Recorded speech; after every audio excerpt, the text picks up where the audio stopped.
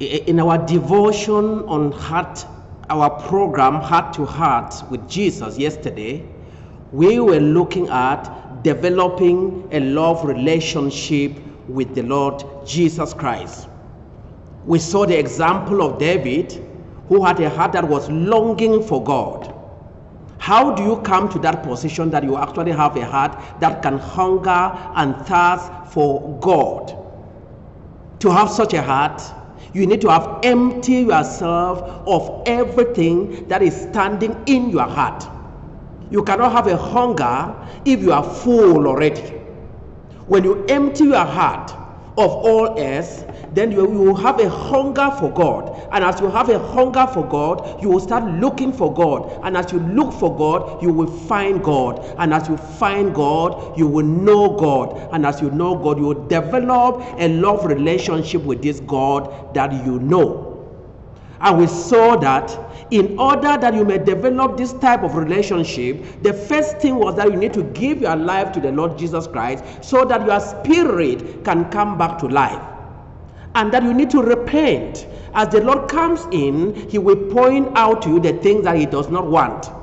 He will point out sin. He will point out idols. As you uproot them, there will be the need for you to give more time to God. And then you need to begin to tell others about this love relationship.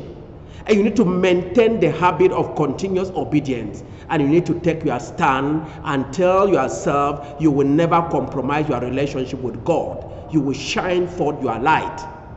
Today, in our program, we are looking at maintaining this intimate walk with God, an intimate relationship with God.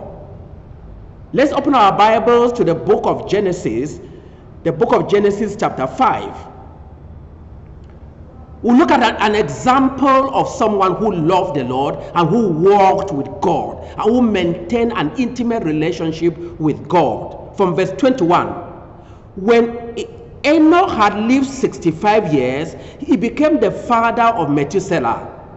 Verse 22, and after he became the father of Methuselah, Enoch walked with God 300 years and had other sons and daughters.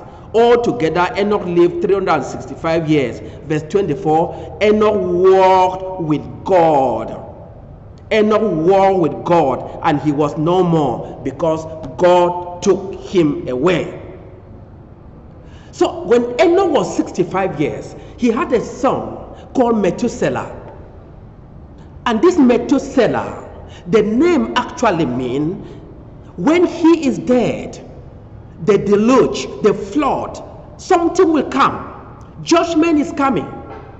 Enoch would have lived like any other. But there was a prophetic word, a warning that came to him and said, Enoch, don't just be like these people who live, have children, die, give themselves to all sorts of sin. There is danger coming. And if you are a Bible scholar, you will know that exactly when Methuselah had reached 969, because he was the longest person that lived on earth, the flood came. Because the flood came when one of his descendants called Noah was 600 years old. God is a merciful God. A warning came to Enoch: change your ways of life. There will be a warning, and the warning is coming to everybody. Change your way of life. Don't be like any other person. Don't just be like any other person. You need to abandon your sin. You need to abandon what everybody is doing and everyone is accepting it. It is acceptable to everybody but not acceptable to God. Enoch received the warning and Enoch changed his way of life. And the Bible says Enoch walked with God. Enoch maintained an intimate relationship with God. And the Bible says Enoch walked with God. Then he was no more. God took him away into his immediate presence. That's what a love relationship with God is. Maintaining an intimate walk so that you become the possession of God. You become the friend of God. And God will take you to himself and confide in you.